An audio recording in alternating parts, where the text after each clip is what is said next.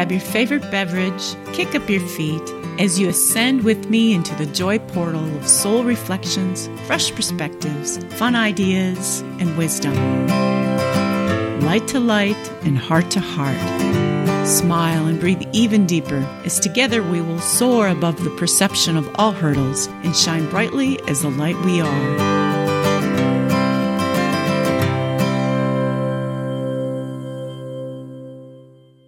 Namaste. Welcome to Light, Laughter, and Lattes. My name is Jerry Hapstreet, and I'm an Avesa quantum healer, medical intuitive, self-ascension intuitive counselor, and your host today for Light, Laughter, and Lattes. So welcome, everyone. I want to apologize. We're starting a little bit late today. We had another awesome event happening, and someone else was using the studio, so our times clashed a little bit. But we are here and the chat is open and so is the call line. So you are welcome to jump in and say hi so we know you're here.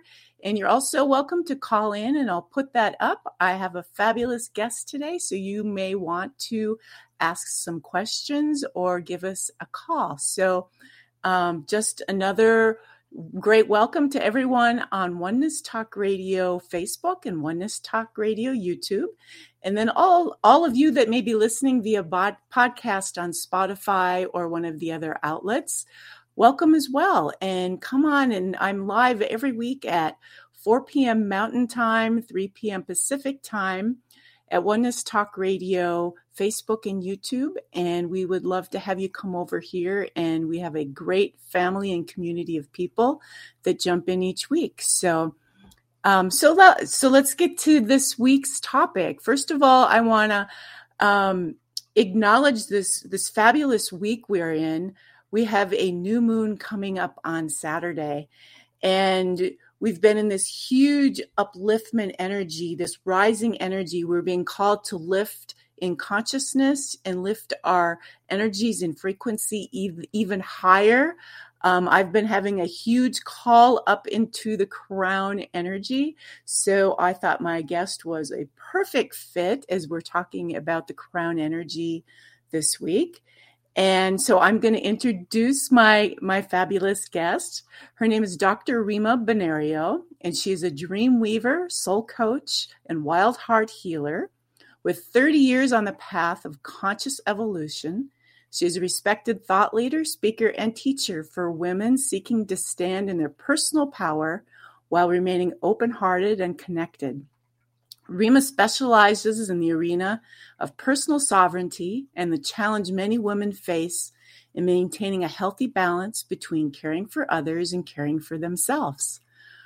Rima's best-selling book, The Seven Queendoms, A Soul Map for Embodying Sacred Feminine Sovereignty, explains how women can use the energy, majesty, and noble nature of the queen archetype to consciously create a life they love. Welcome, Rima. Thank you. So excited to be with you today, Jerry. Yeah, this is a lot of fun. So I do work all the time with chakra systems and healing. And I read all the things you do, and we do a lot of the same things. And it is so much fun to put this all in the archetype. Well, any archetypes are fun because you're stepping out of the norm of what things are and you're putting them into, I don't know, like almost like a fairy tale, right? So I love that you use the queens. But before you get into that, I want to know what in your journey brought you to this point that you're now this mentor healer teacher. Usually all the mentor healer teachers I know have had quite an experience or journey that got them to that point. And so can you share some of that with us? Yeah, sure. I'm no exception to that rule. I think for me, there were several pieces to the puzzle. Part of it was recovering from a religious upbringing that was very constrictive and finding a way to have a more personal relationship with the divine. I had some very unexpected moments on the path as I started to heal myself and found a connection to the divine through a oneness moment where I just went into a spontaneous state of pure bliss and deep connection of oneness with everything all around me. And it was so profound and life-changing for me that I really dedicated myself to the idea that I want this to be my everyday experience. And so while that was sort of a state change, a change in my state of being, I wanted to grow into a stage change, which is a developmental stage change where you get to really own it. And for me, all the places that I flailed about included relationship issues and finding myself overworking, constantly overgiving, and in a place of burnout, and not really able to connect deeply with my husband the way that I wanted to in our intimate relationship, and also in my parenting relationship with my daughter, seeing my behavior reflecting back to me, not the person that I wanted to be. So all of those things over a course of many years kept inviting me deeper into understanding myself and understanding why I had certain habits that I leaned into without even consciously choosing them. And then I ended up getting a doctorate in transformational psychology, and over the course of many years have found a lot of answers that have proven to be helpful for myself as well as my students. Nice. So I have to ask, I had led towards psychology. I had just a minor in psychology. But did you find, now that you know what you know, was that transformational psychology, was that beneficial? Well, I studied at Holos University Graduate Seminary, and so it was a fusion of science and spirit, and it was absolutely perfect for me because that's where I like to work. I like to bring what we can learn from science together with perennial wisdom and our own personal experience of spirituality and the divine and ourselves as spiritual beings, so that we aren't giving over our power to something outside of ourselves, and we're also kind of checking in and getting confirmation on the guidance we're receiving. So it's this wonderful combination of being both self-directed, soulfully self-directed, and supported by what we can learn from perennial wisdom and from the wisdom that's available from our human family. Okay. So what made you go with queens as far as your archetypes? Why? Because I've seen other people write books and they go through any number of the Jester or whatever, and you went with all queens. Well, this came about from my research. I was looking at my life and trying to understand myself. And part of my work in that arena included sort of falling into what's become very popular, the goddess culture, and looking at the feminine divine and being able to recapture that sense of sacredness around feminine principles and feminine values, which are not just reserved for women, by the way. We all have masculine and feminine energies within us. Those are very deep archetypal patterns that are energies, and they're not related to gender at all. And so as I was doing this research, I came across the threefold goddess model of Maiden, Mother, Crone, which, if you've been around the block in the women's empowerment movements and women's self-growth industry, you've probably heard of that. And I knew my maiden time was more connected to my youth, and my mothering was a lot about outputting and creating and mothering my daughter. And she was getting to the age where she wasn't needing me in quite as much and in quite the same ways. And I was in no way ready for crone yet. And I kept feeling like there had to be something more. And I ran across this idea of the queen as being a missing fourth archetype. And that the previous set of Mother, Maiden, Crone was based on the phases of the moon, but actually the moon has 4 phases. It's got the new moon where we have like the crescent moon where it's waxing and waning, and then we've got the full moon, but we also have the new moon, which is dark time, right? So this made very good sense to me that a fourth archetype was needed, and the queen sort of sits, if you're going to look at it from a linear standpoint, between this time when we're wrapping up some of our main mothering duties and we're not yet ready to retire and sit on the sidelines as the wise woman. We are ready to put our work and our knowledge to work in the world through service. And that's really what the queen does. She's a very noble archetype. She is incredibly well resourced, and she is aware of her need to receive in order for her to give from a state of luscious overflow. And this was the exact issue that I was facing in my life at the time when I found her, and she became incredibly important for me. And lo and behold, if I didn't discover that there were actually 7 forms of the queen that I needed to have to create what I call now my Queen's Council. And they are powerful allies for me so that I get to express my sense of sovereignty in the world in all 7 domains of my life. Well, I love that you're taking all the queens through the chakras and you're giving them the queenly empowerment aspect of each chakra. And of course, we all know that there's an imbalanced chakra too. So there's the other side, which you call the shadow side to that as well. Yes. But before we go into this, and I'm excited to get there because I love that piece. This is like the juice of your book, right? But we need to talk a bit about the women who for years it was noble for the women to give themselves away, to put themselves second. That was noble, but it's not noble anymore. And I think we're finally coming around to that. Yeah, I think anytime we're talking about a kind of sacrificial version of giving where you have nothing left for yourself, that's never noble. I think that's brainwashing personally, where we've been taught that somehow our only value is in how much of ourselves we can give away. And all that does is leave us drained and really not able to fully care for people at the level that we want to care for them.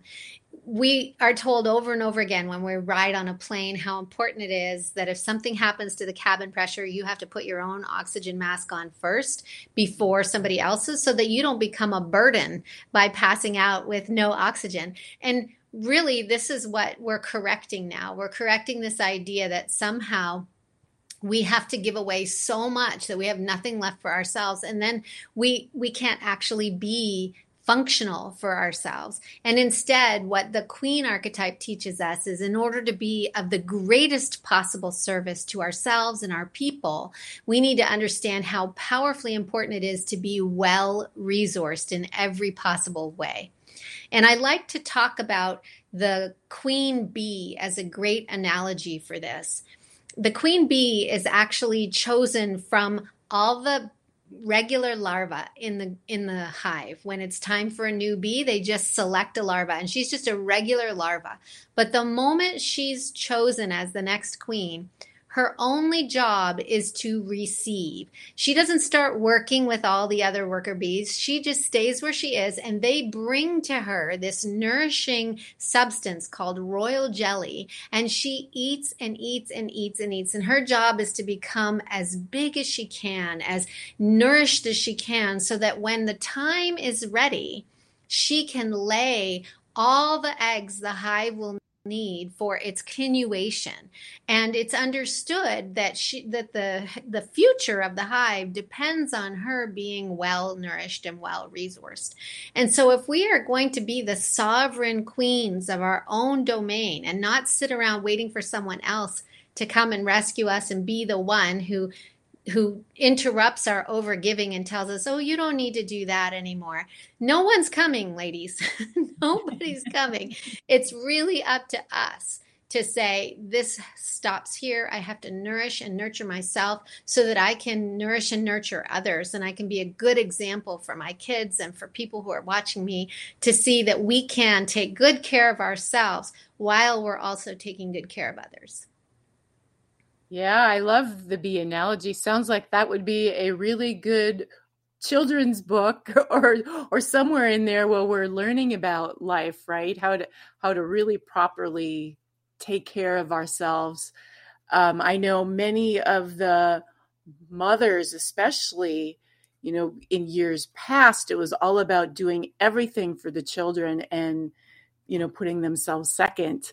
And I know that I had to spend many, many, many years, unwinding that, spending, using time for me to do my things that I wanted to do, to my activities and things like that. And so I know, I feel like that balance is coming back now.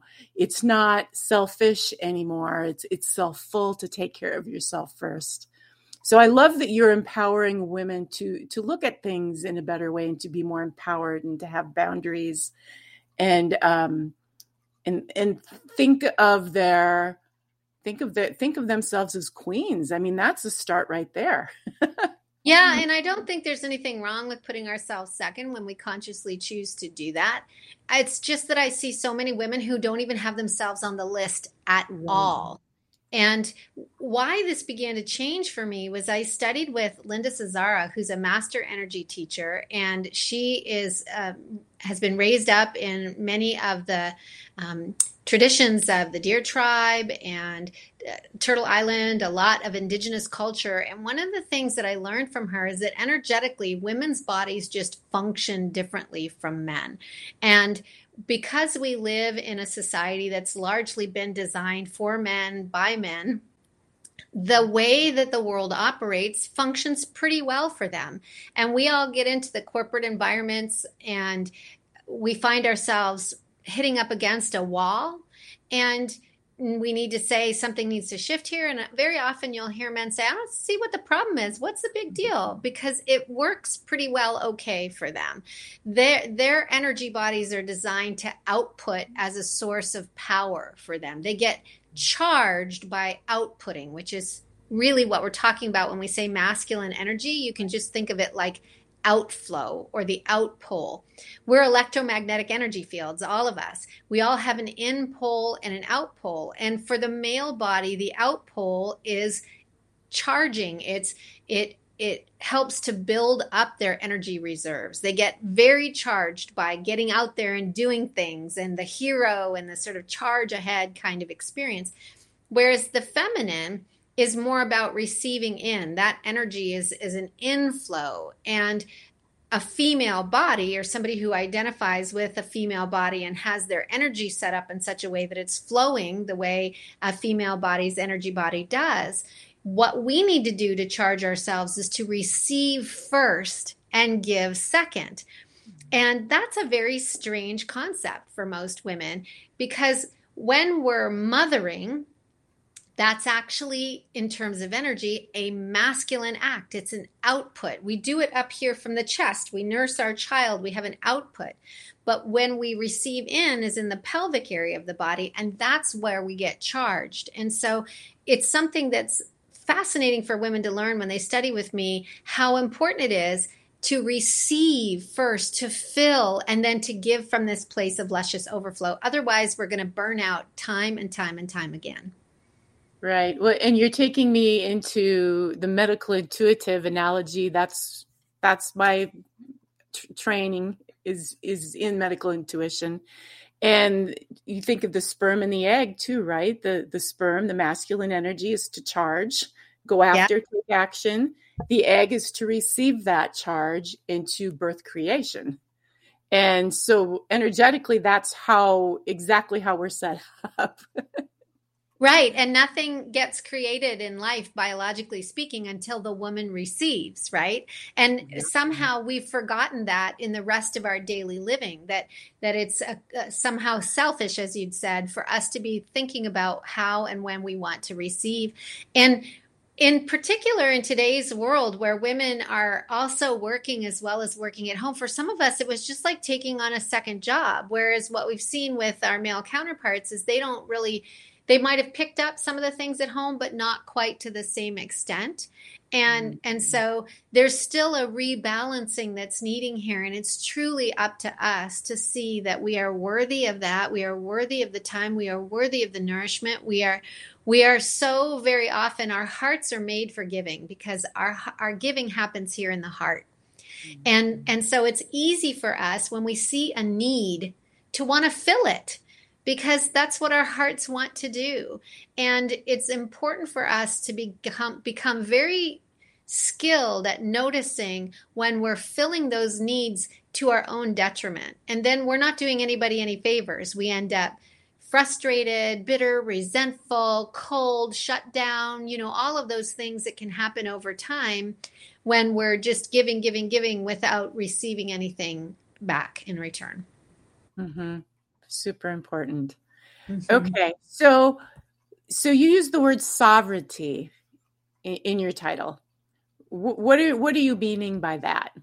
Well, sovereignty is defined as having supreme power and authority without any outside influence in your state of self-governance. And I would wager that most of us don't feel completely capable of or allowed really to be 100% in our own self-governance. And to some degree, we live in communities, so there's a little bit of a give and take around that that's natural. But it's so important for us to recognize that when we have abdicated our right to know ourselves, to know authentically what's true and meaningful for us, then we are at the whim of other people.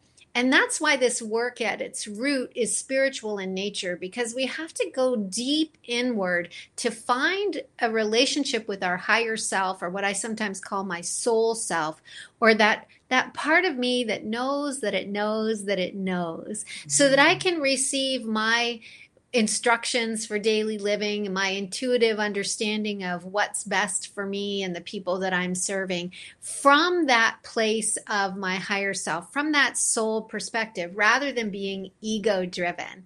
And so there's a really important piece here where we need to be able to differentiate between the whines and the cries and the demands of the ego and the soulful yearning and longing that's coming from deep within, that's coming from that still small voice, from that place that's connected to our higher self.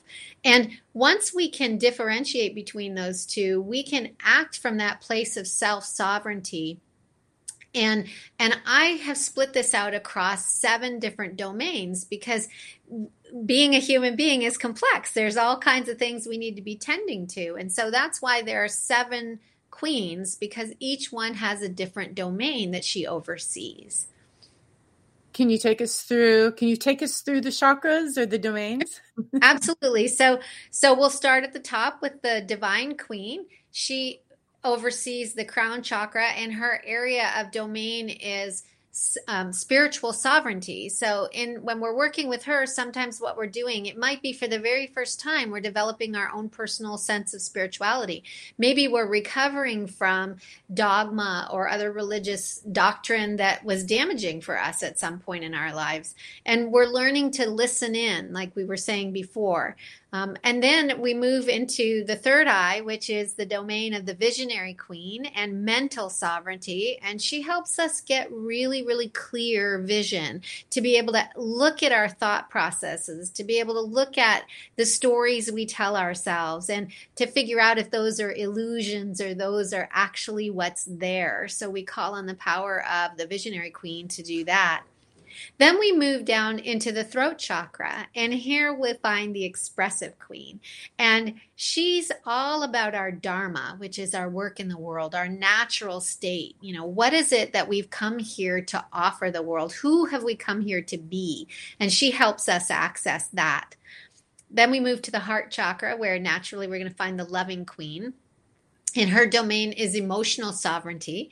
So we can get a good sense of how we are doing with our emotional life. And again, balancing the giving and receiving, loving ourselves, loving others, accepting ourselves, accepting others. And then we move to the solar plexus, which is the domain of the empowered queen. And she oversees energetic sovereignty. And this is where I teach a lot about different forms of energy mastery and how important it is to really know and be able to work consciously with your energy body. For me, that was a new concept, a dozen years ago, this idea that I had an energy body and that my health and well-being was in many ways tied to how skillful I was at paying attention to my energy body and mastering it. So there's a lot about that in the solar plexus. Then we move to the sacral chakra, where we have the passionate queen, and naturally you'd think she's involved in sexual sovereignty. So we learn about ourselves as sensual beings as well as sexual beings. And here, more than anywhere else, is where we really work on the understanding that we have a right to our needs, wants, and desires, and to actually query what those things are and be in the work of providing that for ourselves and asking for what we need and want in the world. And then the last queen is the grounded queen, and she, of course, is with the root chakra. And so that chakra is all about safety and physical sovereignty, being able to have a healthy body and be well cared for on the planet. And so she really helps us with those issues. Great. So you also have some shadow queens as well, right? Or maybe, are you still calling them queens? Yes, they're shadow queens. I think it's important for us to remember that we can look to these queens and understand that sometimes when we're overexpressed or underexpressed in a particular energy, that can show up in a way that doesn't serve us. So, for example, if you have too much of the divine queen going on and your crown chakra is perhaps too wide open, or you're too focused on the divine space, you might be disembodied. You might not actually be physically in your body and unable to really get the benefit of living in a human body. Whereas if you have not enough of that spiritual sovereignty, not enough of the divine queen operating in your space, you could be like the empty queen, where there's just a sense of emptiness to life. Like, what is the meaning? Like, I'm just pushing the peas around the plate and ticking the boxes and sliding safely into death, at the end, and not really having a sense of deep meaning.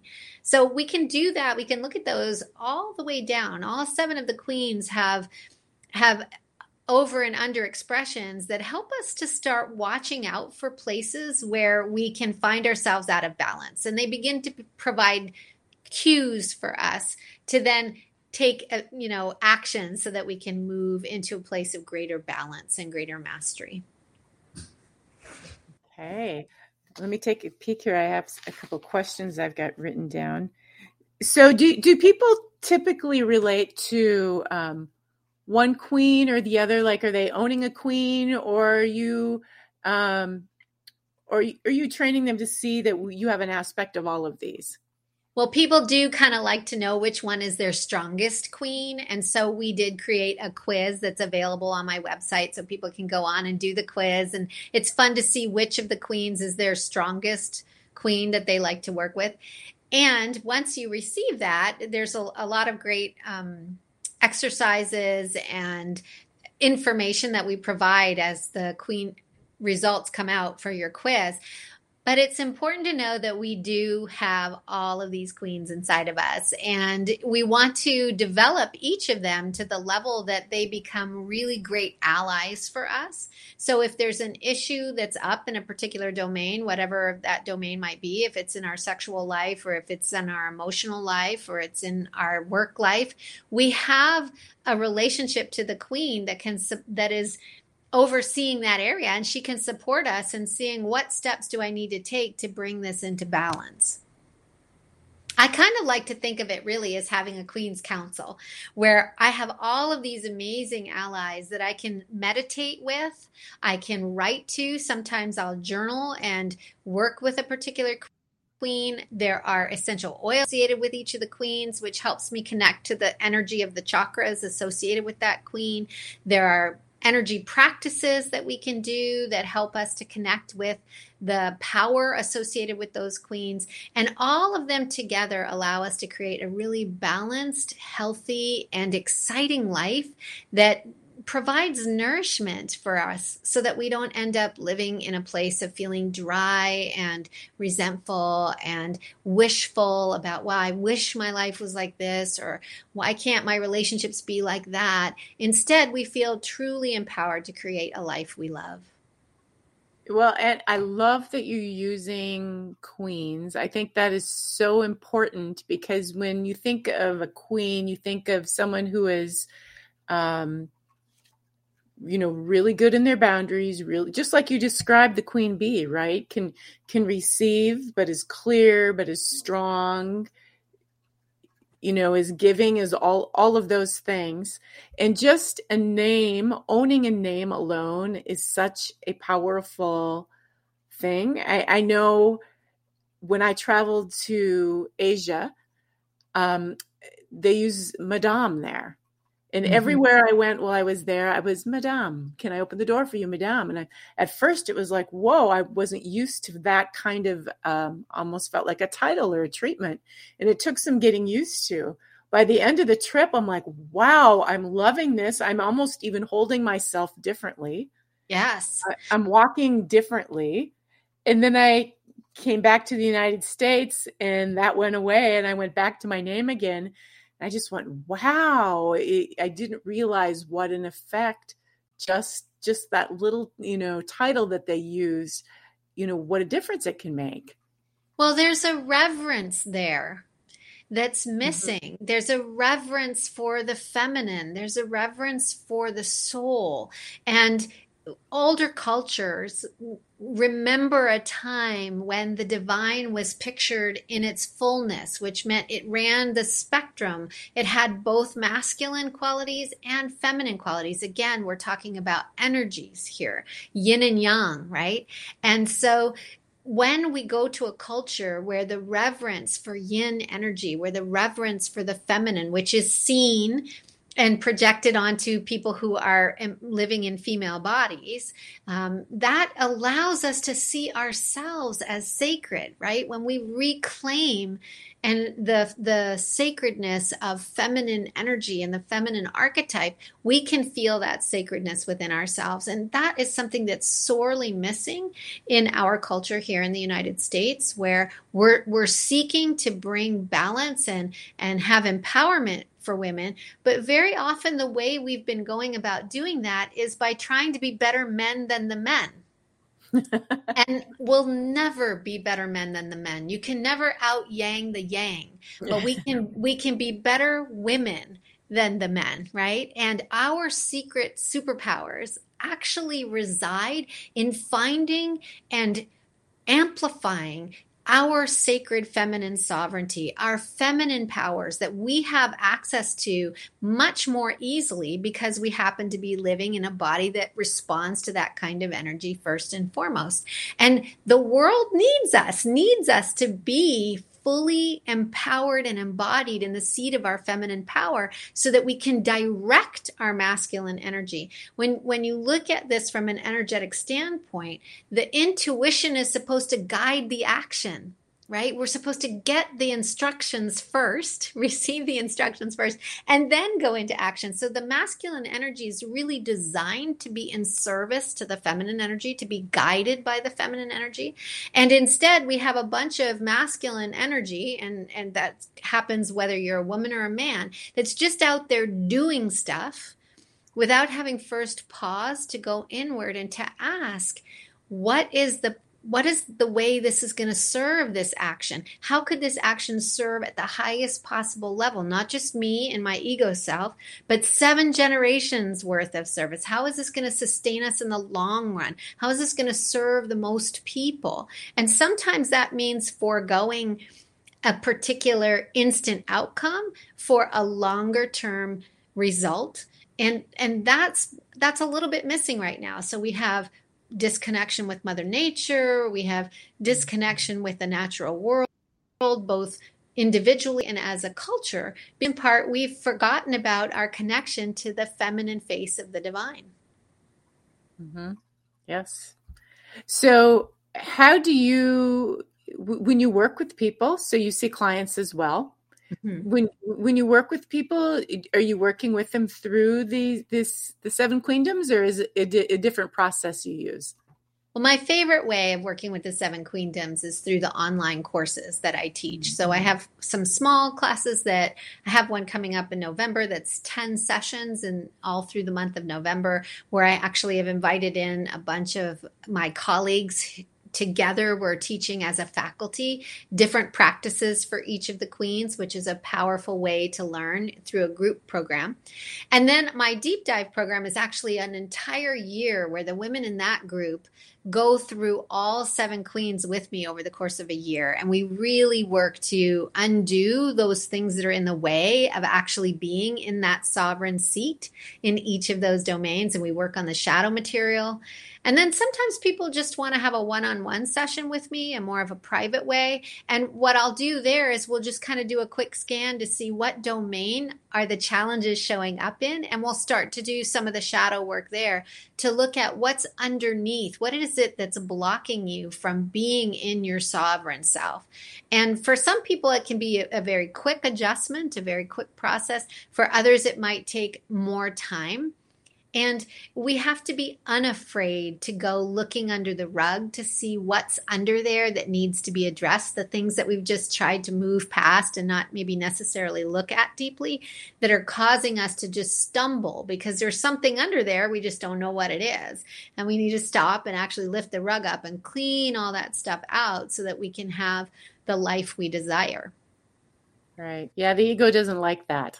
The ego doesn't like to look under the rug. Yes, nothing to see here. Just keep staying busy. No, I don't want to feel that pain. I put it under there for a reason.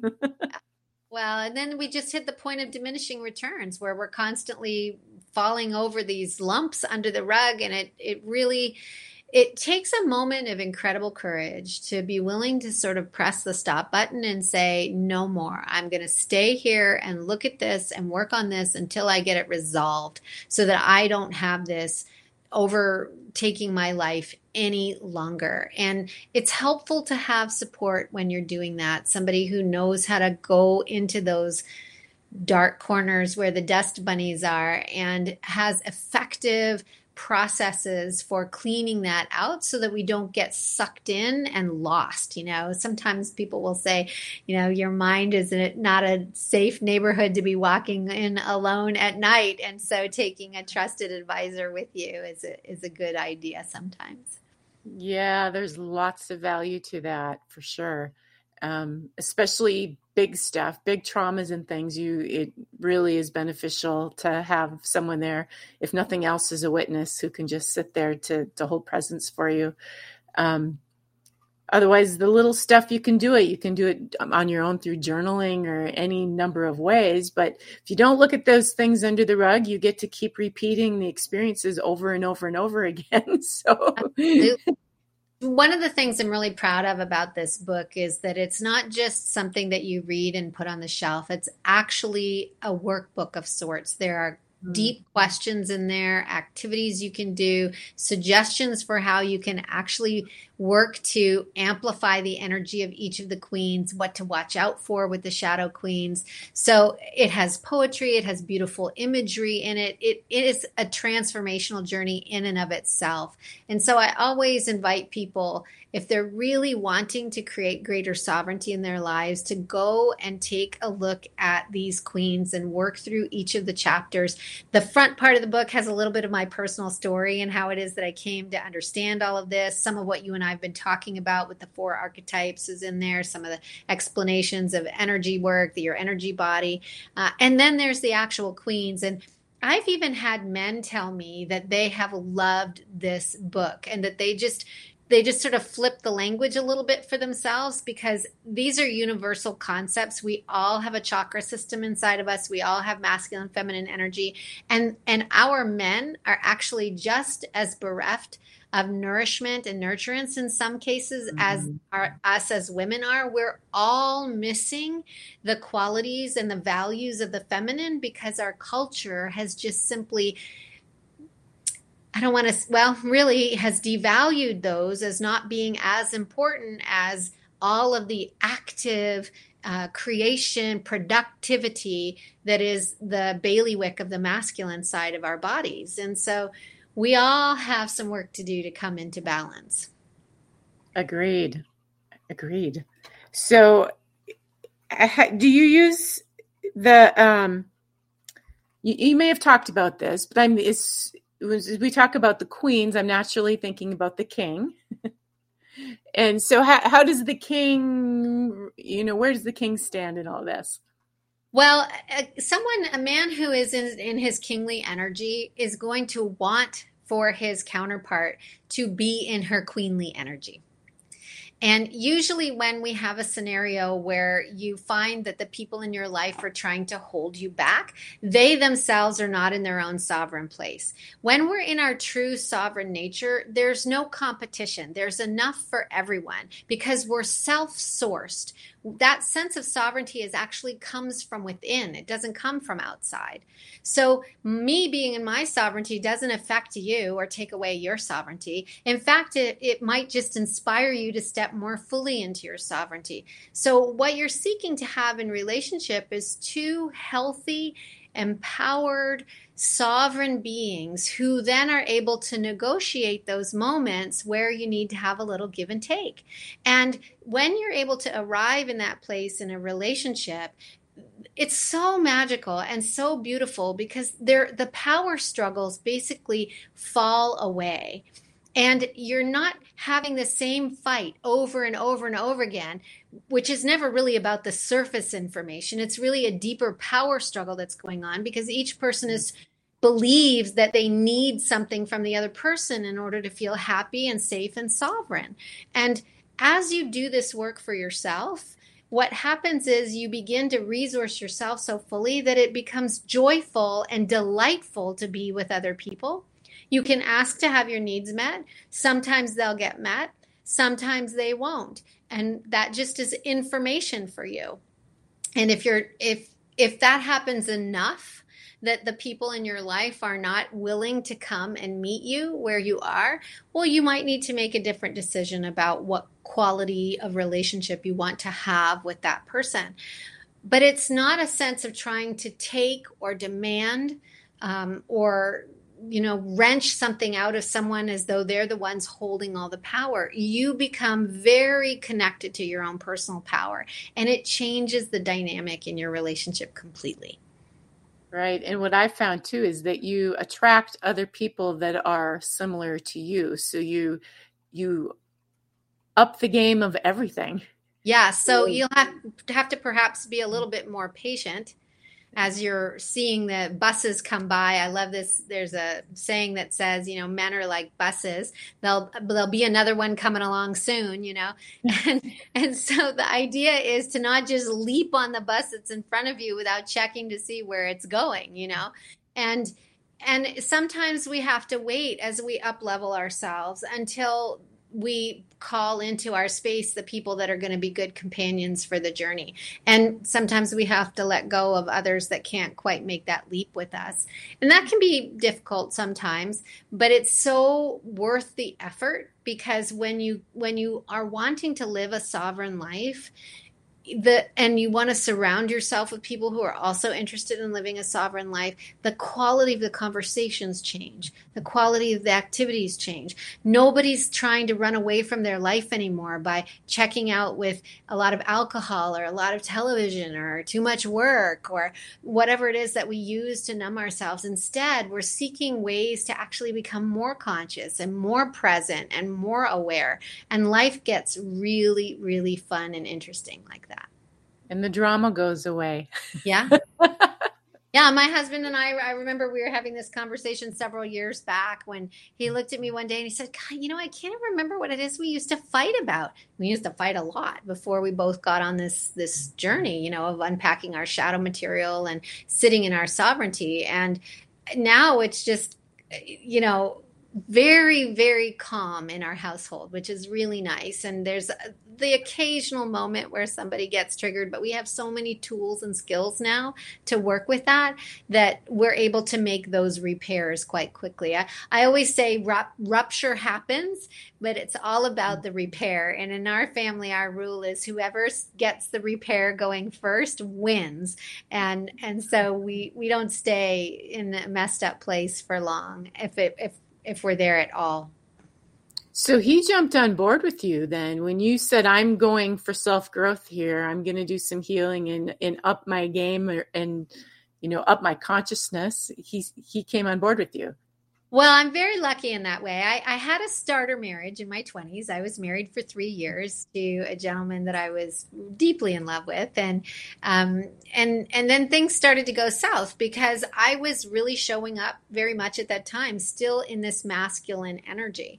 And he was Desert Storm veteran, a Marine. So he had a lot of masculine energy. So in the beginning, it was great because it sort of helped me feel more feminine. But over time, my tomboy energy just really came out, and we had a lot of conflict. And I felt like I suddenly landed in my parents' marriage where I was very disempowered and he was, very critical. And I was trying to kind of fight back because I didn't want to be like my mom. And that was really rough. And so I asked him to go to counseling, and he looked at me and said, I'm really not interested in personal growth. And I said, okay, well, that's pretty much my answer. And after a long undoing and painful undoing of that relationship, 5 years of self-growth and self-healing, I met my current husband. And one of the things that I noticed about him right away was he was very much into self-growth. He had done some 12-step work, and he was already very interested in all of these things that we're talking about. And so we began the journey together of growing together. And we had a lot of childhood trauma, both of us, to undo. And our love for each other was part of what drove that desire. And then when we had our daughter, and we wanted to raise her in a way that didn't repeat these same stories and these same experiences and traumas that we had, it was very much I would say a focus for us as a couple and as individuals to become better people so we could be better parents. And then we discovered it wasn't actually enough to just be good parents to her. We had to be good partners to each other so that she didn't have to witness us having power struggles with one another. And that's been the gist of our life together, which has been great. So is there anything else that you would like to add that we haven't gone over regarding the book and the queens and, any of that? Well, I would just say that the final thing to think about as you're working on your sovereignty is how you can get into connection with other women. That being in a sisterhood is so important because it's very difficult to break free from some of these habits of attention that we've all been indoctrinated into and conditioned into without the support of others. And then that allows us to figure out how we are then going to be of service in the world and take it out in the world. But we have to start here first. We have to really learn how to become very good at nourishing and nurturing ourselves and having nourishing and nurturing relationships in our lives. And if we aren't meeting other people on the path who are willing to start there, we'll never let go of the things that aren't working because, we'll have that mindset that says, well, something is better than nothing. And so it's so important to get support, to get help, to have other sisters to journey with on the path. Yes, I couldn't agree more. And even if it's just being around like-hearted people that have the same intention and goals as you do, it makes such a difference. The first chakra, as we're talking about safety, so much now is about feeling safe to be the truth of who you are. And for so long, so many of us have hidden our truth, gone in the cave or are afraid to go out and really be who we are. And the difference it makes to be around a group or a sisterhood, or if men, it could be a brotherhood. I've been in a few of these events, and it's the last one I was at, maybe 21 women and 3 men. But just even singing together or whatever it is, where you're with people that can see you and you see them. Mm-hmm. There's just so much power in that. The root chakra, that energy of safety is so powerful that then it's like a springboard that you have to move forward on. Totally true. And as we do that and we surround ourselves with others who know how to nourish themselves, we learn how to become the source of our own safety. And there's nothing more important in the world right now, I think, than women who are connected to their sacred feminine sovereignty and who know how to be a safe place for themselves and therefore be able to be their most authentic and true self in the world. This is what our world needs. I really believe that. I do too. And you know what? I'm seeing that there's someone here on the call board. Let's see. I'm going to take a peek here. Hello, is there someone calling from Edmonton, Canada? Angela, is that you calling in? Type in if you are. Maybe I'm doing something wrong here. The little note from Catherine, who's here. Good to see you, Catherine. She's sent a little chat message. Lovely. Oh, and Angela says she's in Ontario.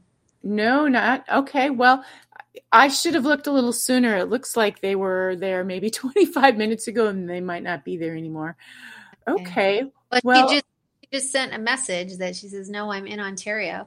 Oh, so yeah. I grew up actually in London, Ontario, Angela. So if you're still here, we'd love to hear from you. Okay, well, this has been lovely. If you don't have anything else, is there anything else you would like to add? I think I've got the link to your website, both on Facebook and YouTube. So if you would like to know more about what Rima's doing in her classes and her book, you can find it all there, right? Yeah.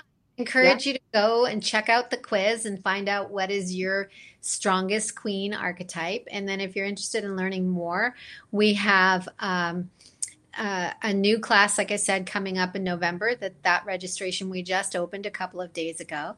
And there's plenty of information there for you to look at on the website, and you can find the book on Amazon if you'd like to get the book from Amazon. And Angela's just saying she's lived in Kitchener for a few years. I really like Kitchener.